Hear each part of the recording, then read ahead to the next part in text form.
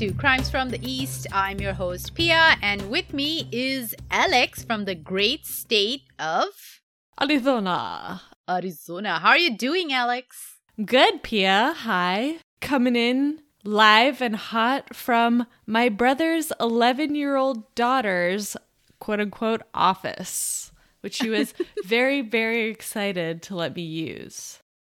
I don't even have an office. I record from my basement. I'm like in a corner. Like a true podcaster should, okay? Absolutely. I'm surrounded by junk.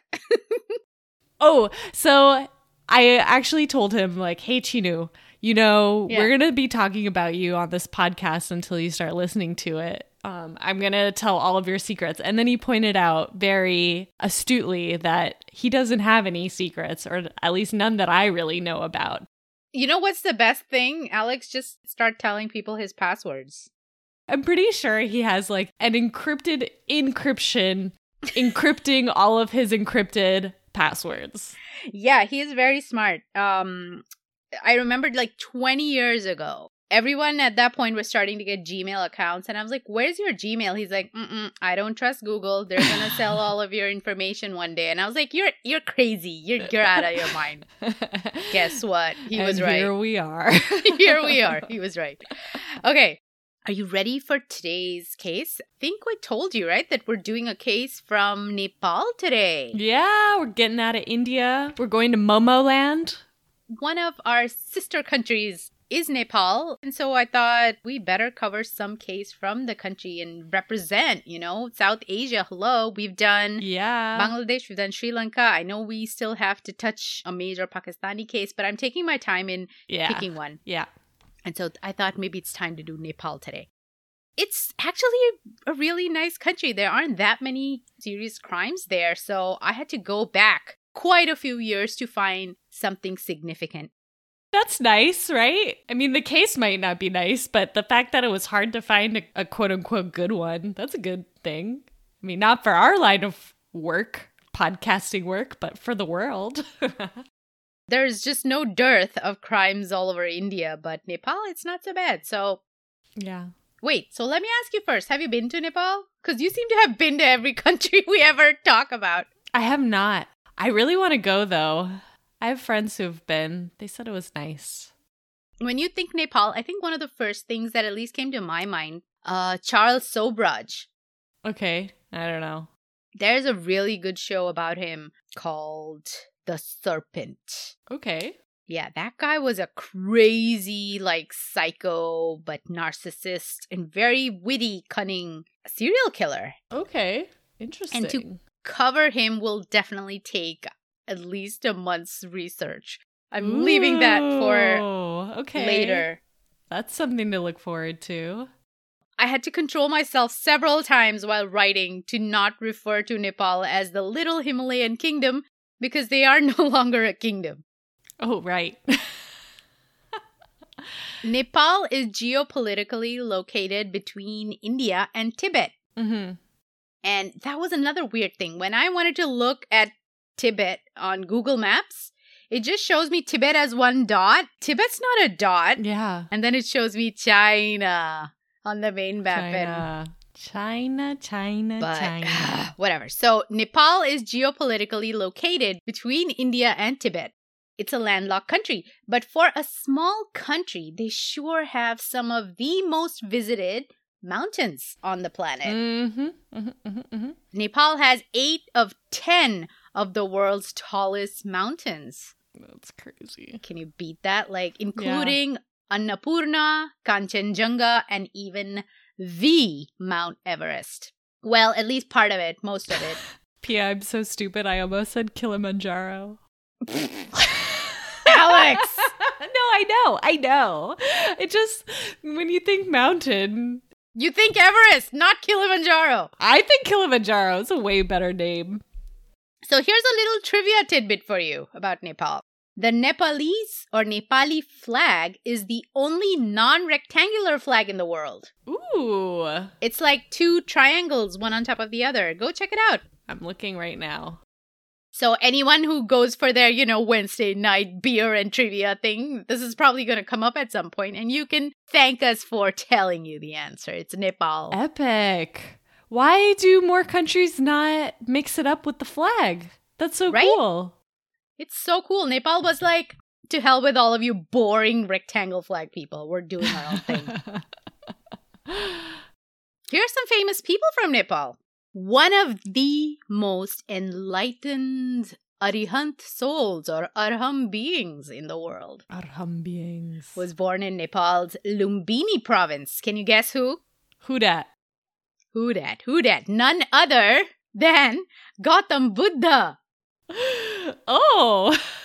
Gautam Buddha was also known as Shakyamuni at that time. He the OG Buddha. The OG, the one and only Buddha, was born in Nepal. Wait, I didn't know they called him the Gautam Buddha. That's his name, Gautam. Is it? Siddharth. Oh. Gautam Siddharth. I think, well, some of it may be like his last name, clan name. Right. His name was Siddharth, I believe. So Siddharth Gautam? Yeah. Something like that. It was probably complicated. I feel like names were really complicated. Hello? Desi people have at least 4 names in their names. Yeah. So he was probably Siddharth, Gautam, Buddha, Shakya. I was going through my mom's paperwork the other day and I found her, I don't know, it was her old school reports, and she has 6 names that I didn't even know that she had. And it's just, I don't get it. What is her name? So, unfortunately for women in India, right, the patriarchal names of their father and then their husbands are shoved into their names as middle names, which is bullshit. I'm like, get the out of here, because you already have a last name from the family. Why do you need a male figure's name as your middle name? Yeah. But even the name that she goes by, her first name, was not the first name on this list of names. So I'm just who are you? She had another first name? I didn't know this. Yeah, it's Lakshmi Kumari Sumita Pravat Sen. And it's just what? Yeah, I don't know 3 of those names. I only know 1. Okay. Another significant figure from ancient texts in India and whatever Desi lands was born in Nepal. Sita, wife of King Ram, was born in Janakpur, which is now in Nepal. She was the one who got abducted by Ravana and taken to Sri Lanka, right? Yes. Hey, there we go. Seems like Nepal certainly was a significant cultural hub in North India back in the Vedic era. There's a connection with Shiva in the Himalayas too, right? That's where Shiva would go to meditate, yeah. And his abode is supposed to be Mount Kailash. Okay, yeah. Mount Kailash, which is now part of China. Okay. I can't deal with that. Hello. Why is Mount Kailash part of China? Because it's nice. Oh, they're going to come for us now, Pia. You better lock your doors tonight. No, they're going to listen. They have the largest population in the world. I want all of their agents listening in. We're baiting Alex. Remember our plan. We're baiting him. Okay. I mean, Crimes from the East. We should cover some Chinese. I mean, that's East. It's all East from somewhere. Okay. With a population of 29 million, Nepal has a newly formed democratic republic. The 240-year-old Hindu monarchy was abolished in 2008. Wow, that's not that long ago. But not before decades of civil unrest and chaos in the landlocked nation. Here's the interesting part. They were never truly colonized by the British either.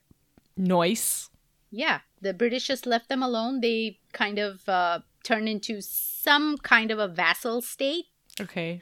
The region is so tough to navigate. The British were like, it's not worth it. I was going to say, why? Well, lucky for them. Lucky for them. They were saved from the colonial white devils. So is Nepal yak country? Oh, they probably have yaks, right? I've sat on a yak in Sikkim. Yakety yaks. Don't come back. This is very important for our listeners, is to know that Nepal is indeed yak country. It is. Yaks are very, very Nepali. The nation is geographically divided into 3 major regions. The Himal, Pahad, and Terai. Himal is the upper snowy mountain region of the Himalayas. Mm-hmm. Yep. The lesser mountains or at lower elevations are called the Pahad region. Pahad means mountain, really. Pahad. Okay. Terai, or lowland grassland valley region, is the third part of the country. Okay. And these features not only divide the land, but also the cultures and the people, because obviously you're not going to be traveling too much back and forth from one elevation to the next that often. Yeah. And this divide did often lead to rebel groups rising up to claim independence from oppression and discrimination through the years. It kind of gave people a grouping to rally behind and identify with, yeah. Yes, identify with. There was a lot of chaos in the nation for a long time. So when the ex-king Gyanendra was in power, the rebel groups were working with fire in their bellies to free the people from oppression. Okay. There were also several criminal organizations that took the guise of rebel groups in order to steal, rob, and commit crimes with impunity. Now, kidnappings was a major fundraising activity for these groups, rebel as well as criminals, and was at an all-time high during 2007 to 2009 when the Republic kind of came into existence. Kidnapping gangs didn't target the rich and influential as you'd expect. They targeted the middle class and upper middle class instead because they wouldn't be taken seriously by the police, like we've seen. Yeah. In so many cases. And they would be less likely to have connections with even bigger gangsters themselves. Yeah. Yeah, big fish, high risk, high reward, high risk. It's like the opposite thingy.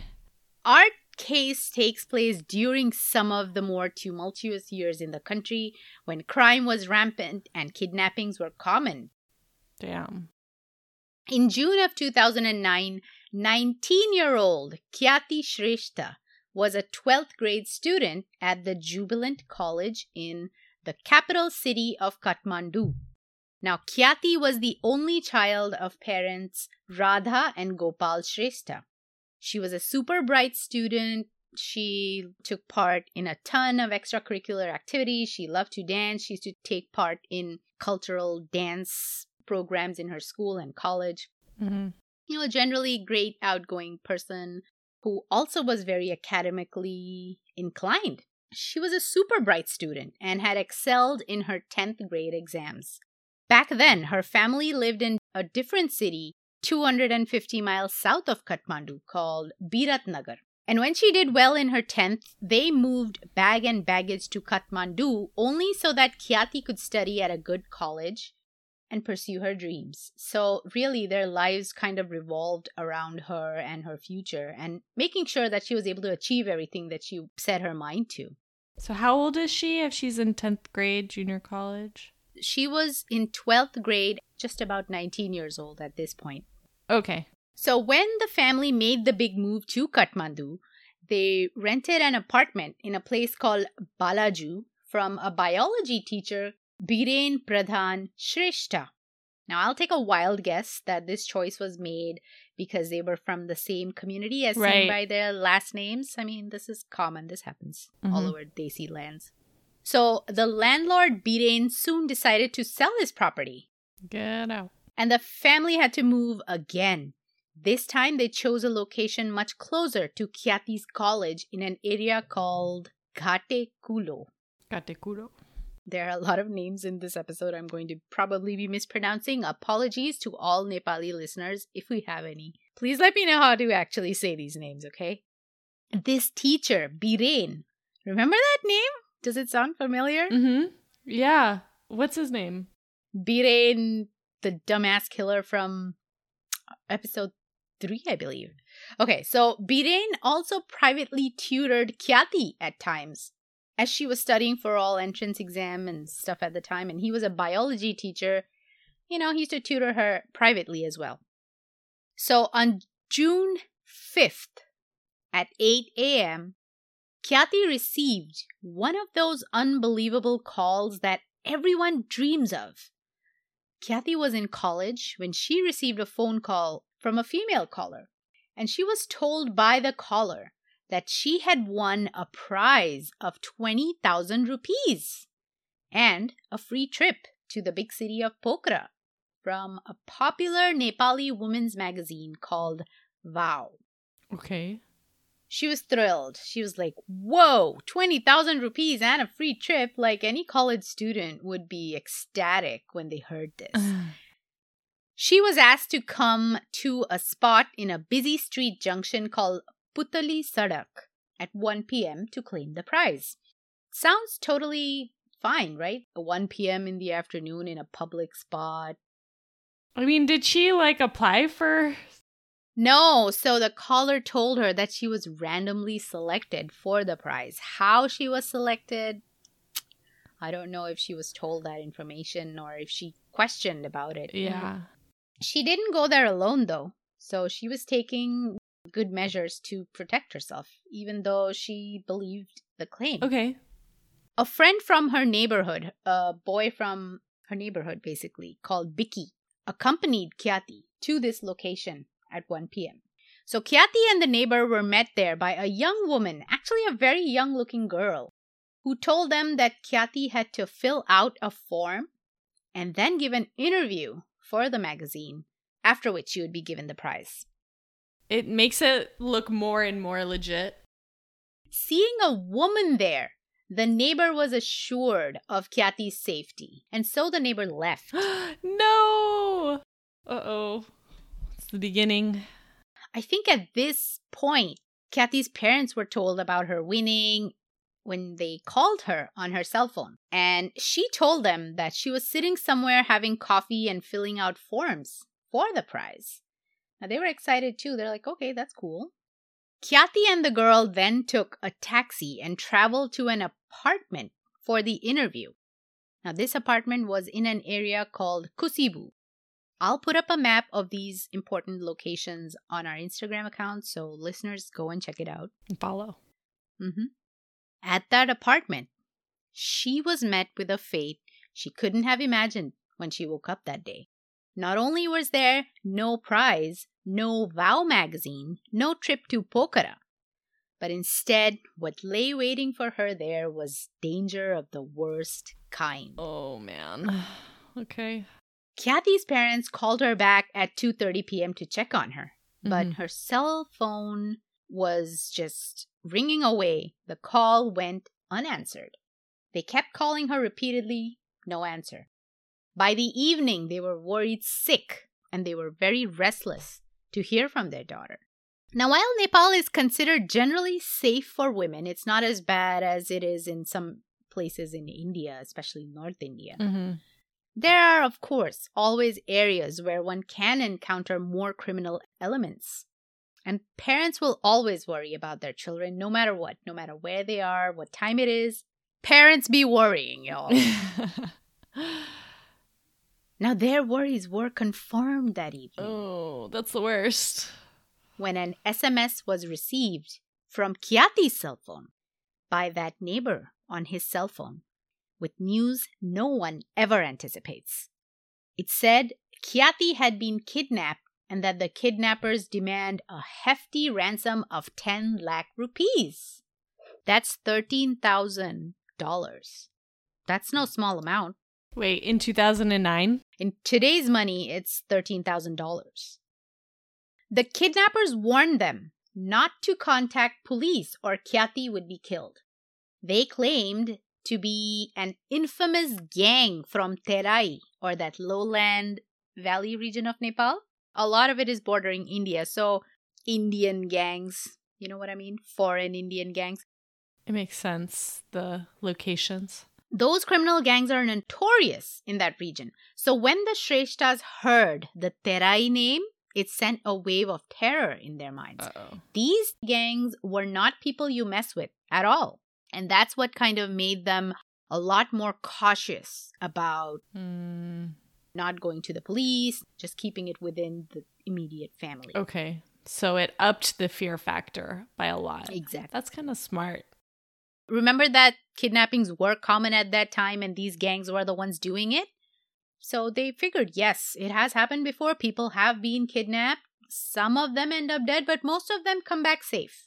I'd say 90% of the cases that I read, people were returned back because they were mostly entrepreneurs that the gangsters knew had money to give up, and they were usually returned back safely.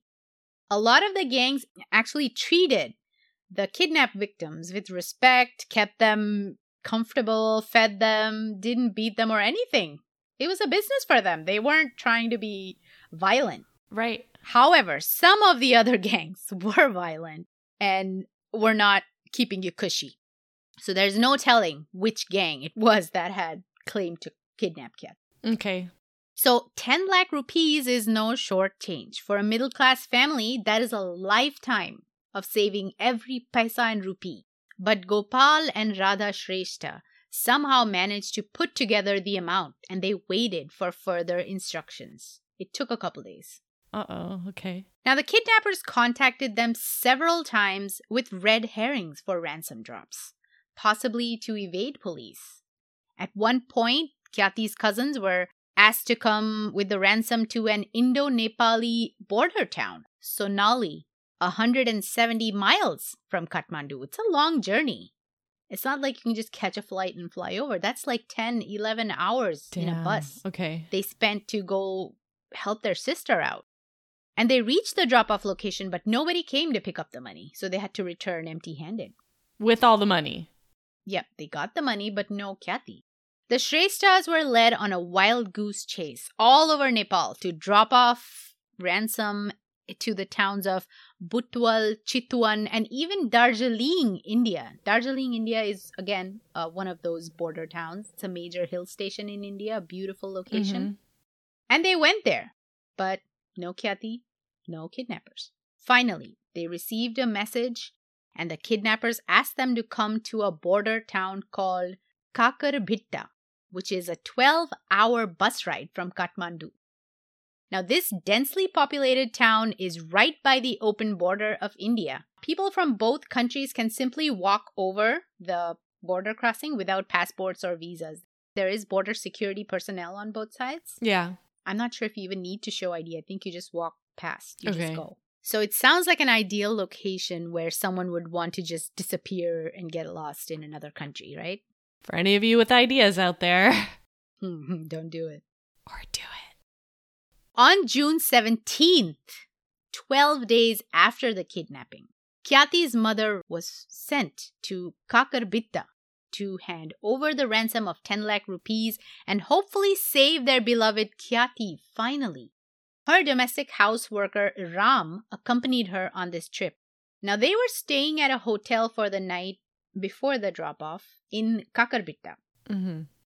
Radha was stunned and taken by surprise when she spotted her old landlord and family acquaintance Biren Pradhan at that hotel. Right? This is 12 hours away from Kathmandu where he lives. What's he doing here? Sus. This struck her as extremely odd, and she expressed her doubts to the family about Biren being involved somehow with the kidnapping. A mother's instinct, right? Kicked in. She's thinking about all these possibilities. Now, everyone discussed the situation, and they concluded that even if it is Biren, just give him the money so that Kyati can be safely recovered. After that, and then go after him. They could figure it out, hand him over to police, do whatever they want. So Ram, the domestic worker who was with Radha at that time, when he went to hand over the ransom, he thought he saw a familiar face and voice at the other end. Now, I'm sure Biren was in disguise of some kind, but he could kind of make out, this looks like Biren, this sounds like Biren. Yeah. Now, sensing this recognition, the kidnapper tried to grab Ram and capture him as well. Oh, shit. But Ram fought him off, narrowly escaping with his life. He was shaken up and furious when he met back up with Radha, and he relayed his suspicion to her about the kidnapper being none other than Biren Pradhan, their previous landlord. So the pieces are kind of fitting into each other, and they're getting a clearer picture of what's going on. I mean, how hard is it to not be seen by the people you're ransoming? Doesn't look like a very professional job. No. right? Another dumb criminal who didn't think things through. I know it's easy to target someone who you have like a personal relationship with, but it also just increases the stakes and risks so much. I was wondering, do we know how much the police have or are involved at this point? Or are they not taking this situation seriously? Or like, what's the deal with the police?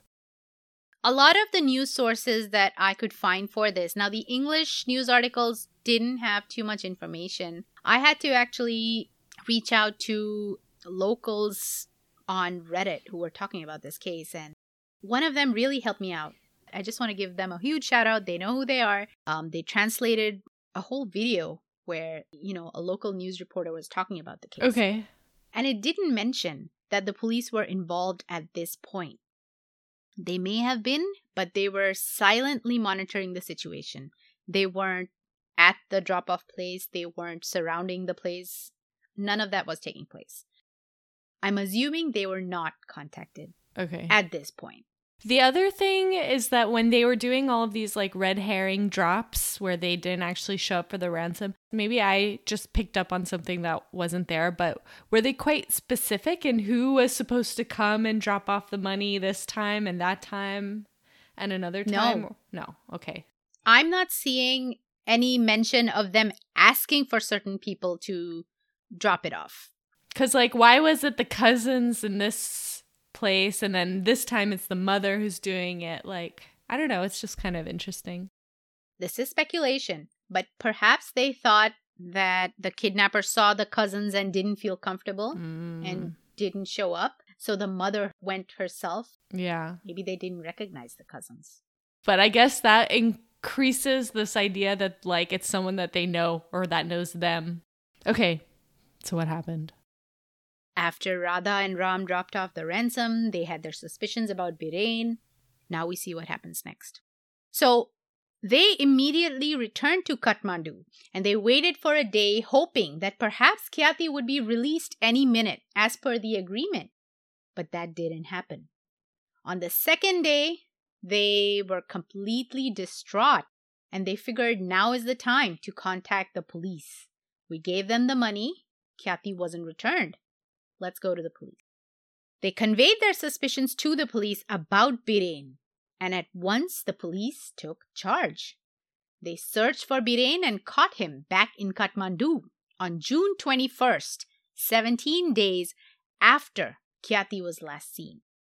Now, there isn't too much detail about where they found him, how they caught him, why they acted so promptly, but I mean, it's great that the cops believed the family and took action. I mean, I guess once you have like a very specific name and you don't have to do any like investigative work, you can be pretty quick about it. So maybe that's why it's easy.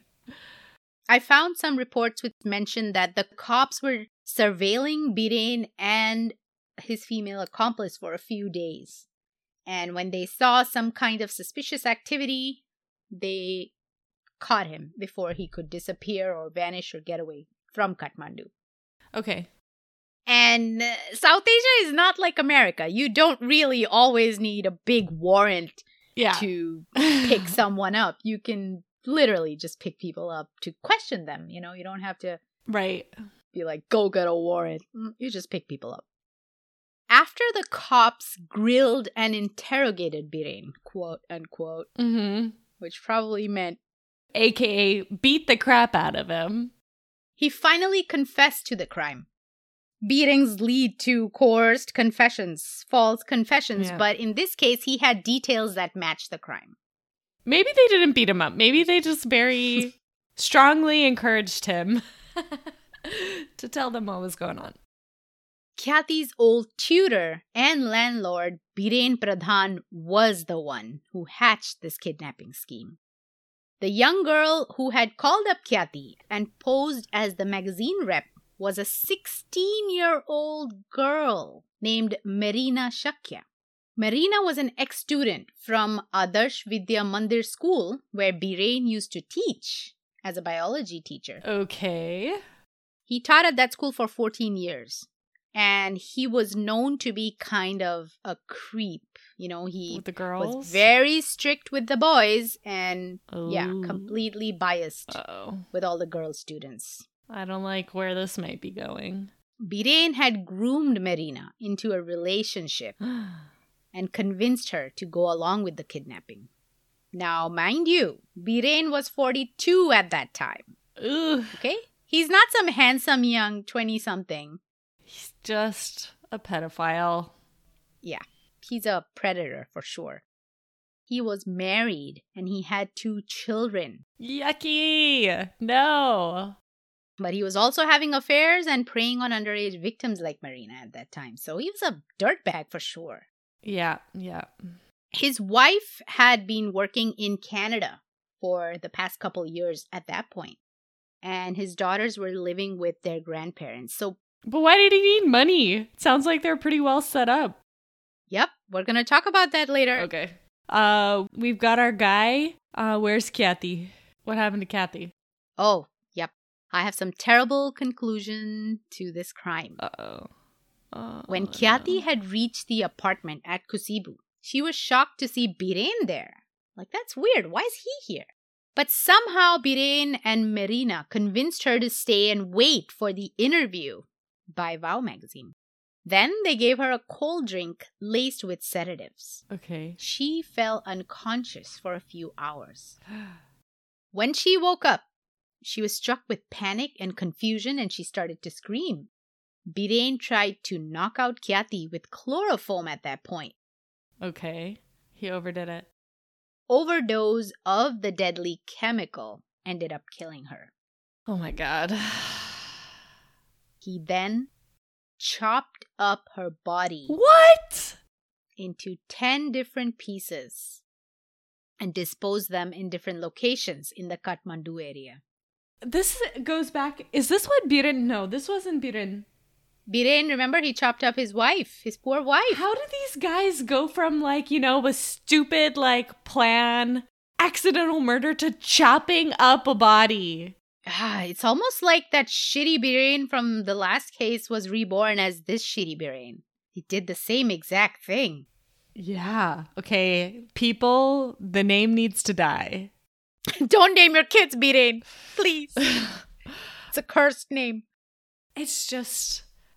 Unfortunate. I don't know. I still don't understand why he needed to do this in the first place. Like, what is the kidnapping? Yeah. Why does he need to do this? But there's got to be another way to handle this. He proved what kind of person he was in that moment. Yeah. Kyati's limbs were recovered on June 13th from Chitwan, where people saw a human leg sticking out of a box. Oh. Now, this discovery was made prior to the cops being involved in the case, so it was only later identified as Kyati's remains, right? June 13th is still while the family is running around trying to pay this ransom. Looking. They Wait. didn't know about these remains being found because the locals found it. It was sent to a medical college to be documented and examined as evidence. The cops knew this is potentially, obviously, a criminal case. They just didn't know what the case was just yet. Okay, wait, back up. So basically, she was kidnapped on the 5th. The 5th, and she died the next day. Yes. So the ransomers were actually just having the family running around with the money to buy time so that they could deal with the situation. Mm-hmm. Yes. But then they decided to still try and get the money. Mm-hmm. That was the end goal. Oh my God. After intense interrogation, quote unquote, Biren led them to the locations where the police recovered Kyati's torso from a stream in Sainbu, and her head was recovered from a wooded area off of a highway in Raniban. The head was in a wrapped cardboard box and in advanced stages of decomposition. Sheesh. The medical examiner concluded that Kyati had been killed either on the day or the day after that she had been abducted. So you were right. You were right. What you just, wow. guessed. Okay. He also noted that there were several blunt trauma wounds on Kyati's head. And as per his confession, Biren had hit her with an iron rod to make sure she was dead after the chloroform. After the chloroform? Oh my God, he's a monster. I mean, we already knew he was a monster because he's a pedophile. But damn, bad to the bone. Now this means that Biren had gone ahead with the ransom collection, knowing fully well he had already murdered Kyati and callously scattered her remains all over Nepal. So again, you were right. He had already killed her within hours of kidnapping her. And that whole, 10 days or so, 2 weeks almost, that he made the family run around with the ransom. They were just trying to buy time to dispose of the remains. He had allegedly chopped up her remains and kept it in the fridge till he could figure out where to dispose of them. Now, the question you've asked a couple times so far about the motive for all of this. The motive was gambling debts. Of course. It's always freaking gambling debts with these Desi boys. Now, I found some sources that said Biren was an avid gambler at the casinos in Nepal, and he had run up immense debts, which he was desperate to resolve by hook or by crook. And as we saw in the Adit Ranka case, remember that little boy? Gambling debts pushed two fools into committing horrific crimes against totally innocent young victims. Now, these are either the dumbest criminals or just the coldest monsters determined in getting the money.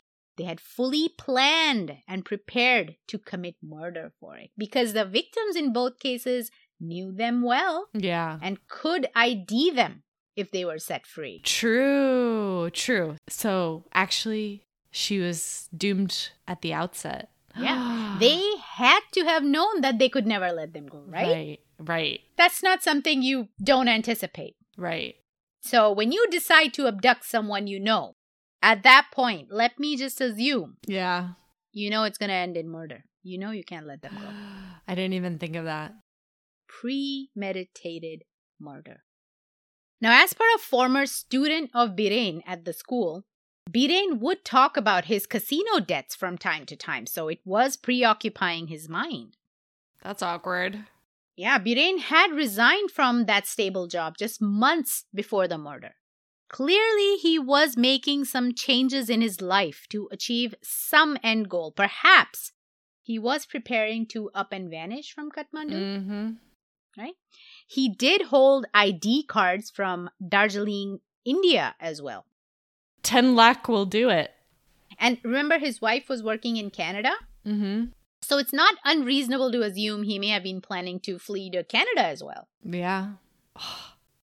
As you mentioned at the beginning, Kyati's family, they uprooted themselves entirely to move her to Kathmandu for her education. But if they're solidly middle class and 10 lakh rupee is a life savings amount for people like them, why would he pick her?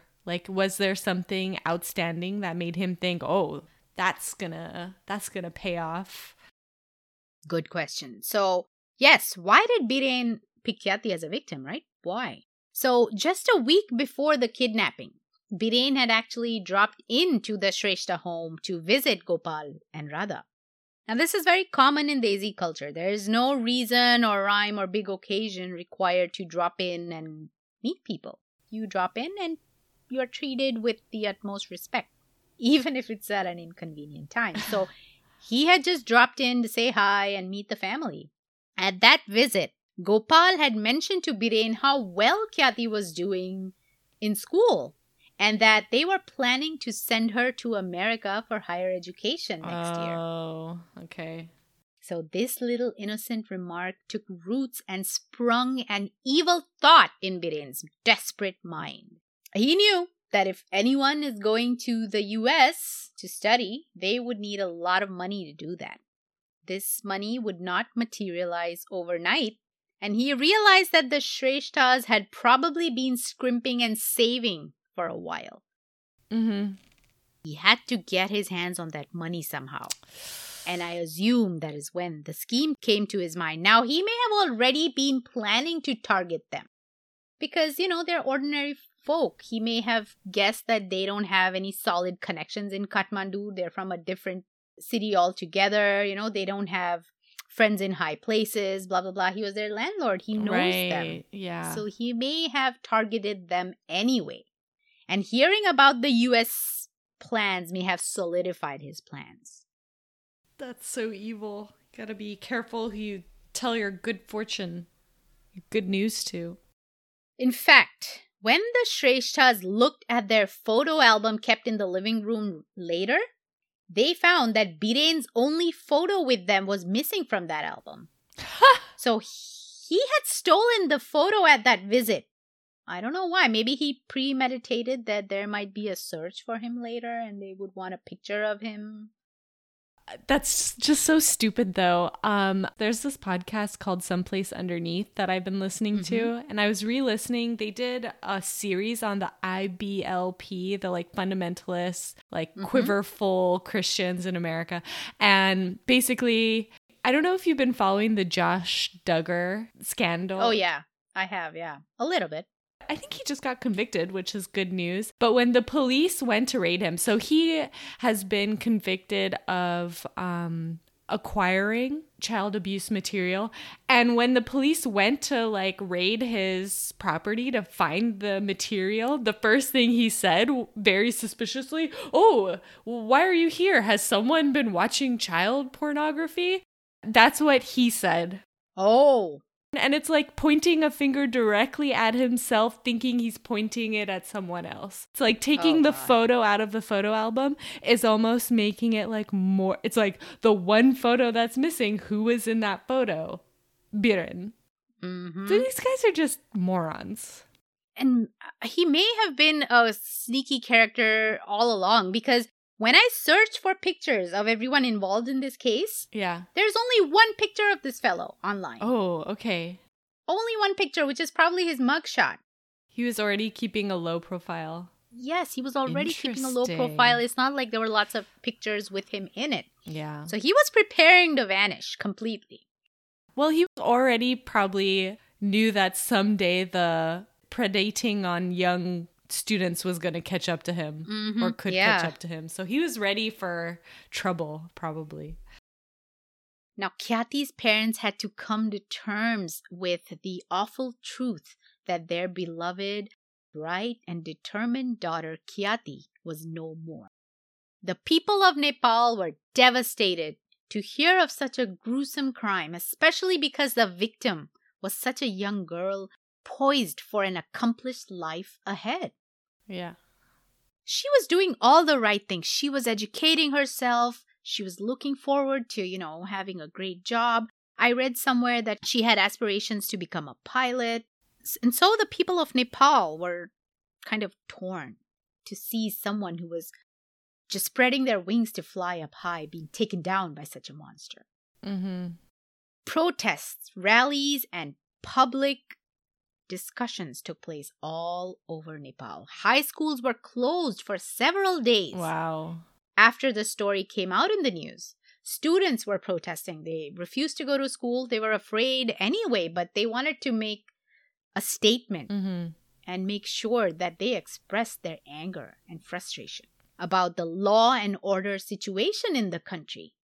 They demanded the judicial system give Biren and Marina the worst possible sentence. They wanted them hanged. Oh, is that a thing in Nepal?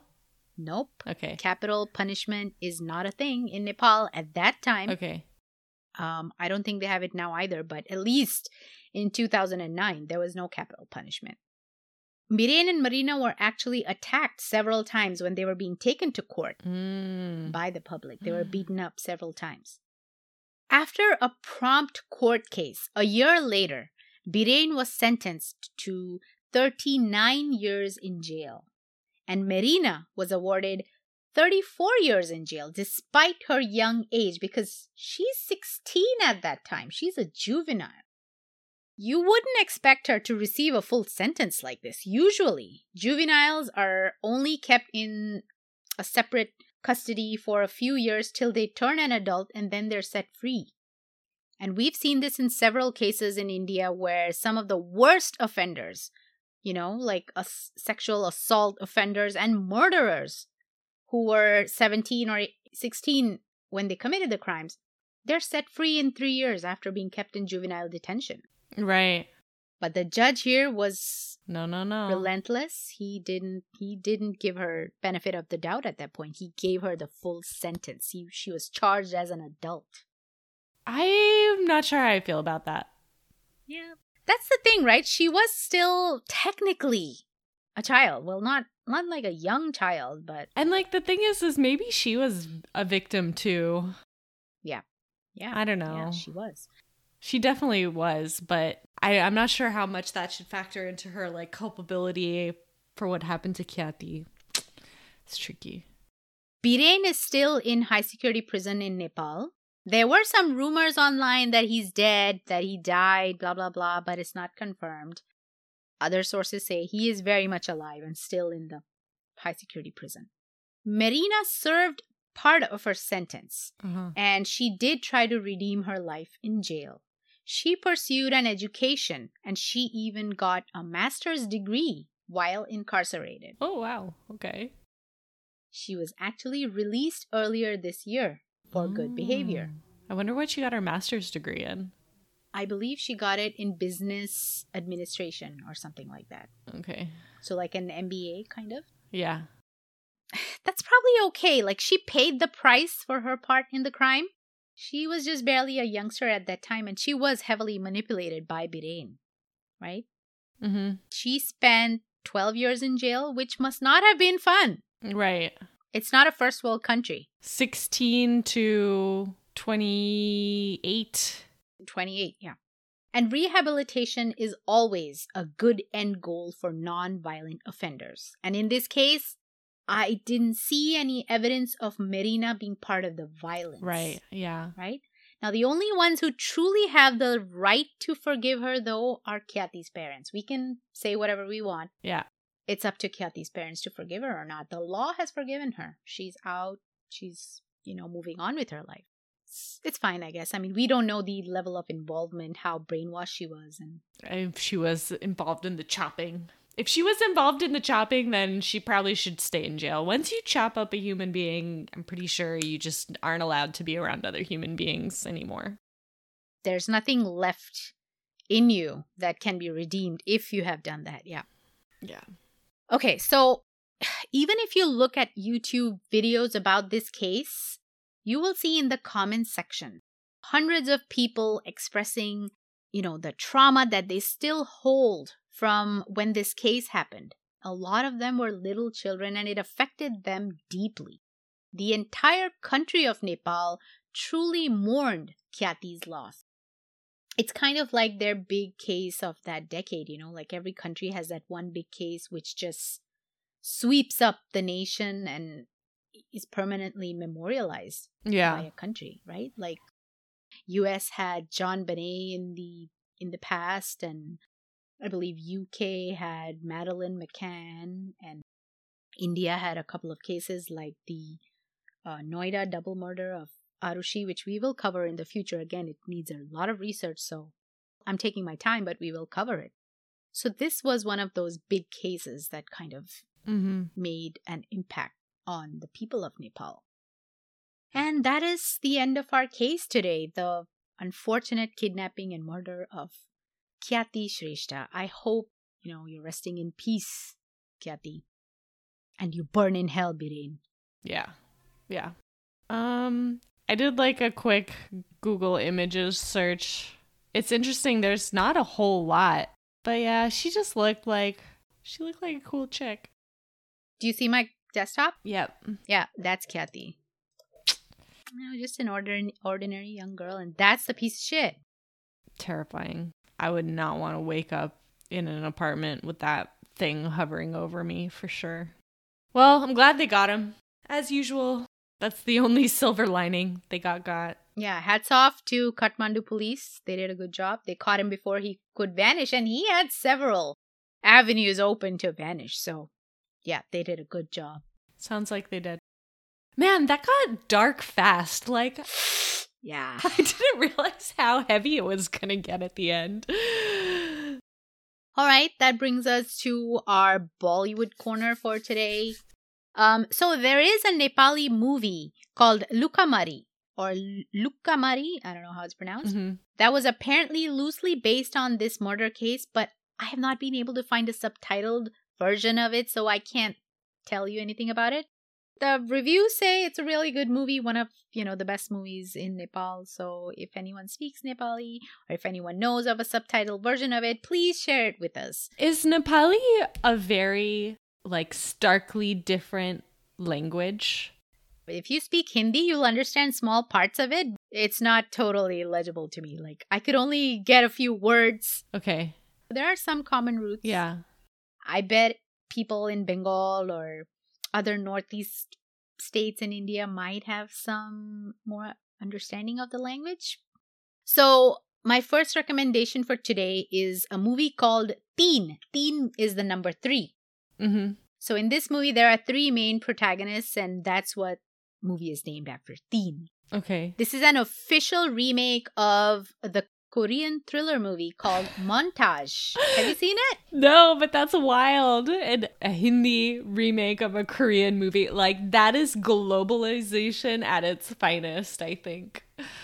There is so much excellent Korean cinema.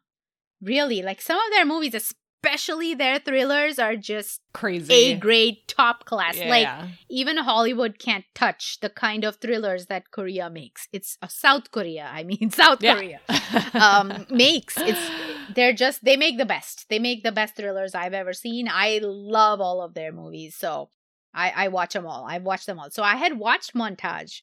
I wasn't fully aware that this is a remake.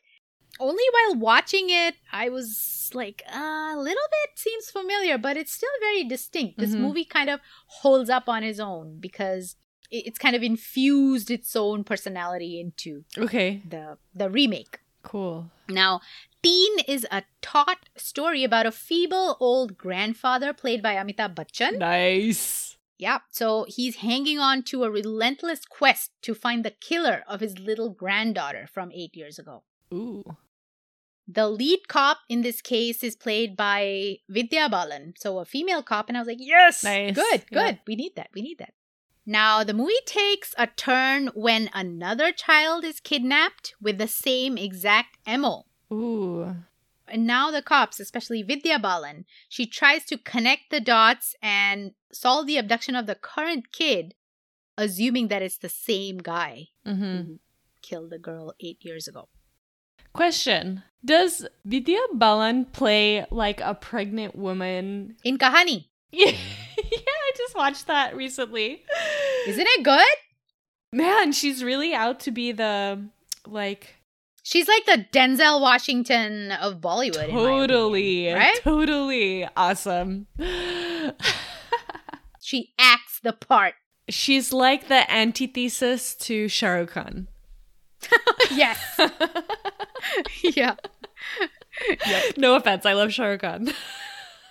But he is no cheese. Only ever Shah Rukh Khan, no matter what role he's playing, he's Shah Rukh Khan. He's Shah Rukh Khan and he's so cheesy. Yeah. The second movie I'm recommending today is called Ugly. Now, this 2013 movie is one of the better made thrillers in Bollywood. It's not a remake as far as I can tell, but you never know. Mm-hmm. So far, it's an original movie. It's great. The story revolves around a little girl, Kali, who goes missing from her father's car one day. Kali's stepfather is a cop, okay? Yeah. Her biological father approaches her stepfather to help solve the case of her disappearance. So basically, Kali's mom's first husband and second husband, who kind of hate each other, have to work together. Yeah, work together to find Kali. Interesting. And I don't want to give too much away, so I'm going to stop here. It's a very gritty movie, and it has an excellent twist at the end you will not see coming. A twist? Check it out. Yep. Okay. Both of these movies have endings you won't see coming. If you are looking to watch Bollywood movies but can't find it streaming somewhere, look on Enthuzan.com. You can find most of mainstream Indian movies on that website. I'll add the links on crimesfromtheeast.com. So go check it out.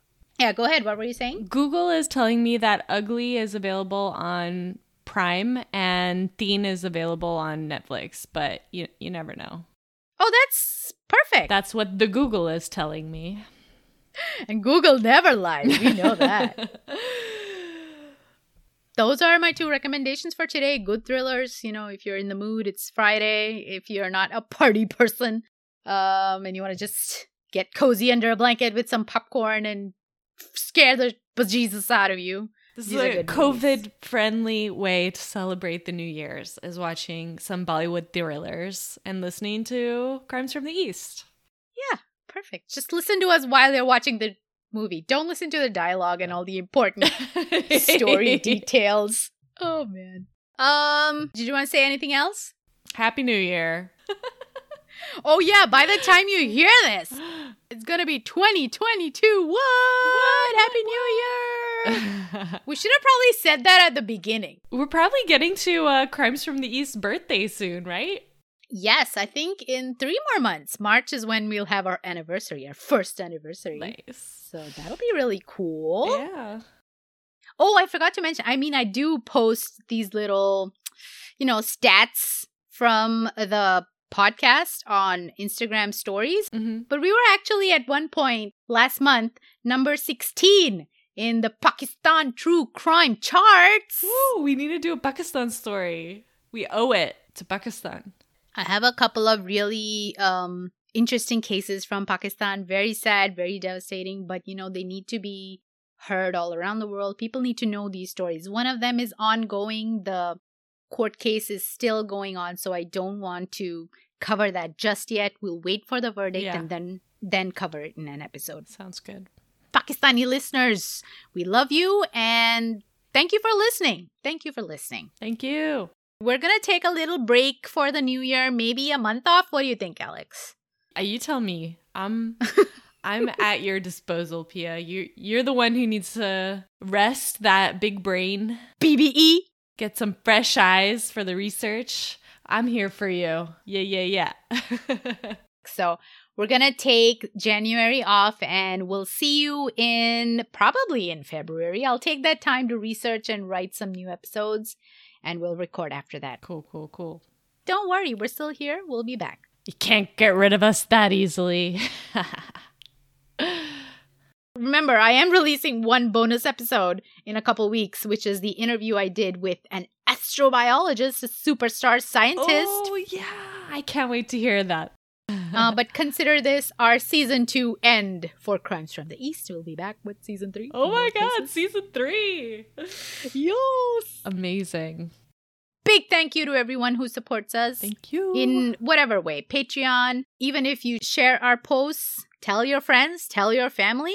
Those things all matter. Even if you subscribe and don't listen. Yes, Chinu. Yeah.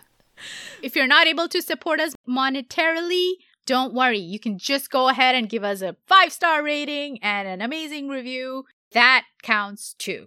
Okay? Yeah. So that's all we had for this episode of Crimes from the East, your Desi true crime and strange phenomenon podcast with a little masala and spice. Spice. Masala and spice. Chalo. Namaste.